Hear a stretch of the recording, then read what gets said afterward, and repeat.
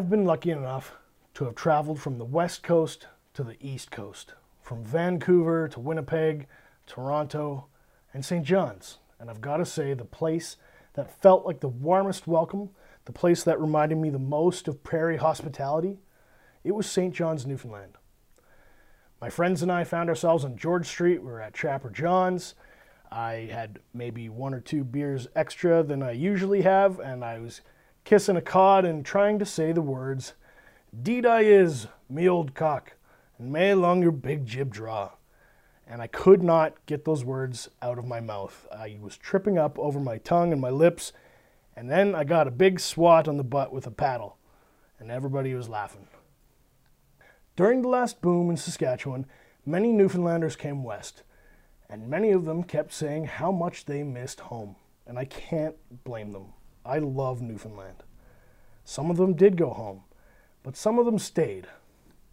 Scott Cody is one of those who came, he left, he returned, and one of the things I'm happy he brought back with him was Mary Brown's, which is a Newfoundland favorite fried chicken spot, especially the Big Mary sandwich. It's the one with the pickle on top. Mary Brown's is this East Coast Newfoundland phenomenon, and it's slowly catching on here. And I think Scott will agree with me, but if you get the chance to take a bite of a Big Mary sandwich, you'll taste the difference compared to other chicken sandwiches. I have, and I'm a true believer, and now I want to let you know about Mary Brown's as well. Scott, welcome to the show.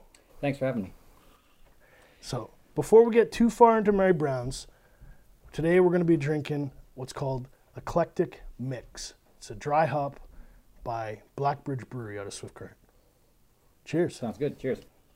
I haven't had this one in over a year. They've tweaked it a bit. Mm-hmm. It's got a peachy flavor to it. It's real nice. It's nice and light. I'm a light beer drinker and usually don't like heavier beers, but this is really nice. Have you had many sour beers before? I don't know if I've ever had a sour beer. It's like nice and tart. It's almost citrusy, yeah. Tropical citrus. Yeah. Peachy. Sure. Yeah. Well, you're pretty lucky if this is your first sour. This is my very first sour, and it's yeah. And as you said, it's a really good one from Swift Current, eh? Mm-hmm. It's one of their most popular high-rated beers in Untapped, and one of the most popular beers online. You sell this out of your tap room as well? Yeah, we brought it in. Brought it in? We usually try to bring in a keg of everything from Saskatchewan producers. So when it came to Blackbridge bringing back the Eclectic, I think it was a no-brainer. Yeah. Well, I'll definitely have to stop in and partake. This one is really good. I like it. I like your lentil as well, but this is delicious. Ooh, that's an aggressive peach flavor. Mm-hmm. Yeah, if you don't like peach, maybe not, but I like peaches, so that's quite good. The brewmaster's notes say it's a 6.1% ABV, and what he's going for is intense peach and passion fruit aromas blended with some slight barnyard funk for a balanced, crushable brew. And I would say he's achieved that. Yeah, it's a mouthful, but describes it really well. Really juicy.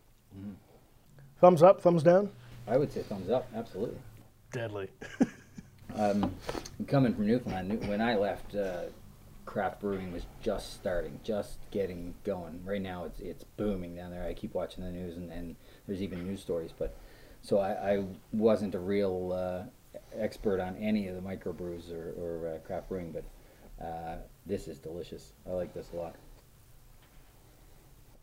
Well, I'm glad I got to introduce you to a new style of beer. Absolutely. Right here on the podcast. Yep, and now I have to go back to the tap room and try all of yours too. I'm okay with that. I'll take on that challenge for sure. So I gotta know, what is the Mary Brown's story? How did it all begin? Mary is actually a real woman. She's from Virginia in the States.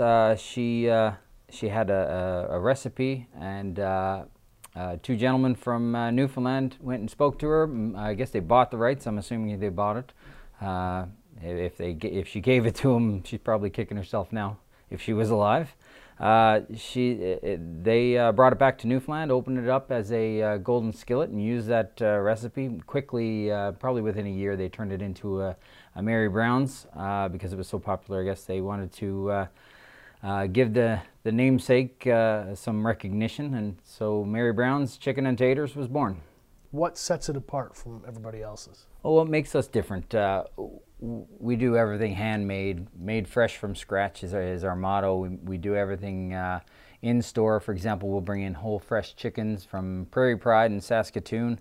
We buy local, fresh. We cut everything in store ourselves. We cut into a 9-piece cut. We marinate everything up to 48 hours. Which keeps the chicken juicy, tender, and the chicken actually has the flavor, not the breading, so you don't need all that salt in the breading. Even our Big Mary sandwiches, hand butterflied, our tenders, chicken tenders, all marinated, and our taters, our famous taters, they start the day as a potato, and they're hand cut, breaded like our chicken as well. And seasoned, and that's what really, it takes a lot more work, it takes a lot more time, but we think it's worth it. So you're not looking at food that comes in tiny vacuum sealed packages. This is something that you guys are... Yes, no frozen patties just dumped into a deep fryer. Yeah, everything is made fresh from scratch. That makes a world of difference. It's the difference between homemade and just processed food, really. I was noticing when I was eating your chicken, it wasn't super heavy and greasy, and it didn't have my fingers feeling all greasy. It was a better kind of crunch.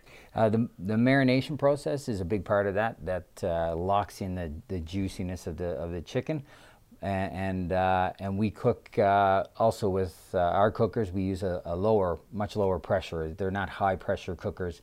We use heat instead of the high pressure. So it makes for a much better product.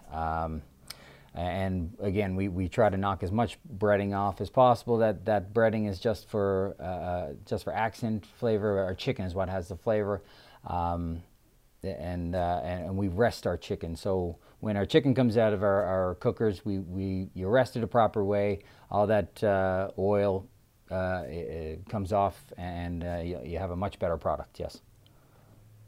Now I'm going to be really clear to our listeners.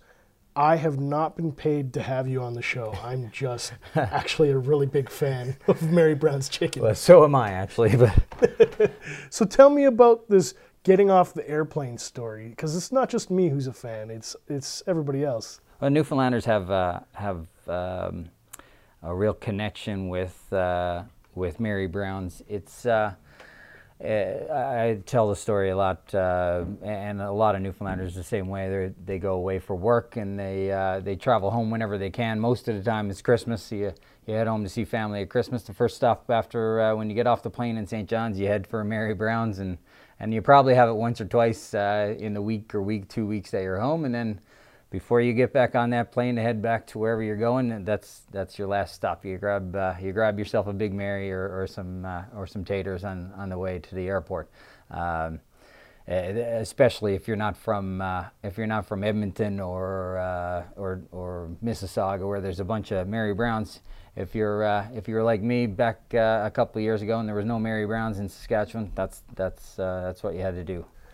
Do you draw a lot of Newfoundland expats into Regina who maybe are missing a taste of home? Absolutely. We get people driving 3-4 hours actually just for the chicken. They'll come, sit, have meals. In fact, weekly we've got a couple of couples that come maybe 2 to 3 hours away, and they live in small town Saskatchewan. They come and sit and have a bite to eat, make it a day, go shopping, and stop in and grab another 18-piece feast on the way home to even freeze or have for lunches the next week. Yeah. So do you dip in a little bit of Newfoundland slang with them when you see them coming in? Oh, absolutely. As soon as they come through the door, yeah.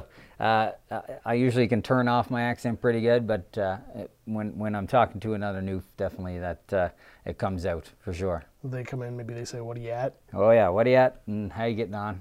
Absolutely. Oh yeah, this is it. What are you at? This is it. What's your favorite Mary Brown story so far? I'm sure you've got a million. Absolutely, yeah. I think we're pretty proud. We do a lot of food drops and food donations to Habitat for Humanity for their volunteers. we do that on a monthly and a weekly basis sometimes. We do a lot of support for Cancer Society or cancer runs and other charities. If we do a ton of auction prizes for just about everyone, but if anyone's putting off an event, especially for cancer awareness or even Humane Society, any of those charities, we always try to step up and support. What we do have is lots of food, and we can always feed volunteers and always put some goodies into some grab bags for them as well. Yep. I've said it before, I've said it again, Newfoundland, St. John's is like home away from home. I felt a lot of love and warmth and hospitality. Does that kind of ethos inform what you're doing here in Saskatchewan? I think that's the philosophy that I've kind of instilled in our employees. They know how crazy I am about our customer service and making our customers feel at home. I would say 50% of our customers are regulars, if not more, and all of them we know by name. We ask them about their day. We have conversations. All my staff have been there quite a long time. We don't have much turnover. We have great staff, and every day we see the same people over and over again. We ask them how they're doing, how's their daughter, or how's their family, or you got a new car, or it's very I guess it's very East Coast to be hospitable and to bring you in. If you're in Newfoundland, you're in my hometown, and we met. You were driving through and you looked like a tourist or looked like a mainlander, we'd say, how you doing, what are you doing, and bring you in, maybe even bring you home for a meal or at least for a shed party. And I think that's the mentality that I'm trying to instill in our staff too, that we're really over and above when it comes to friendliness, much like home. One of my favorite things I did, one of my favorite memories was going to this place called Trapper John's. I got to kiss the cod, and I couldn't get the words out, and I got spanked with a paddle, and everybody's laughing. Yes, absolutely. And they yelled at you, are you a screecher? Are you a screecher? And you probably tried to say, indeed I is me old cock, and long may your big jib draw. Long may your big jib draw, that's right. I can never get it right. and that's yeah. Well, it just happens that I used to work at Trapper John's and probably screeched in thousands of people over my university days. Yeah, it's now I know that George Street has several other screeching bars as well, but George Street's a fantastic, wonderful place, as you can probably attest to. I loved it. I liked going to this place called Lottie's. The home of the White Russian. You could double fist White Russians. Absolutely. That's usually the primer bar for the rest of George Street. Everyone hits George Street and goes to Lottie's for some White Russians and then heads up the street to their favorite watering hole. But George Street's quite amazing. It's got the most bars per square feet in North America. I believe there's bars in the basement, bars in the main level, and there could be bars on top of that in the third story as well. But it's quite a sight to see, and it's definitely on anyone's bucket list. If you're heading to the East Coast, they do a George Street Festival and a Mardi Gras where they close off the street and turn it into a big concert venue, and you come in one end or the other, and then you just bar hop the rest of the night. You'll never make it to all the bars. There's just too many. And it's kind of becoming a craft beer destination, is it not? Absolutely. When I left, I don't know, 5-6 years ago, just starting to take off at that time. Now I've seen some news footage and seen some news stories about how it's really taken off. Even the small towns have microbrews and small breweries and craft brew. A lot of them are winning awards for their creations, and yeah, apparently it's really taken off. So next time you're back, you'll definitely have a new touristy thing to do. So try out every new craft beer down there. Hit Mary Brown's, yeah. Get some great local craft beer. Absolutely. Get screeched in Trapper John's. Oh, that's the way to go. Yep. So I've got to ask you, I've heard people say it both ways. They say that saying Newfie is a bad word, and they say, hey, it's okay if you're a Newfie. Where do you fall? I personally don't care. It doesn't bother me at all. I can understand why some people don't like the word, but I think it's for example, if I called you a flatlander, you're a flatlander. You're from a land that's flat. That's not a big deal.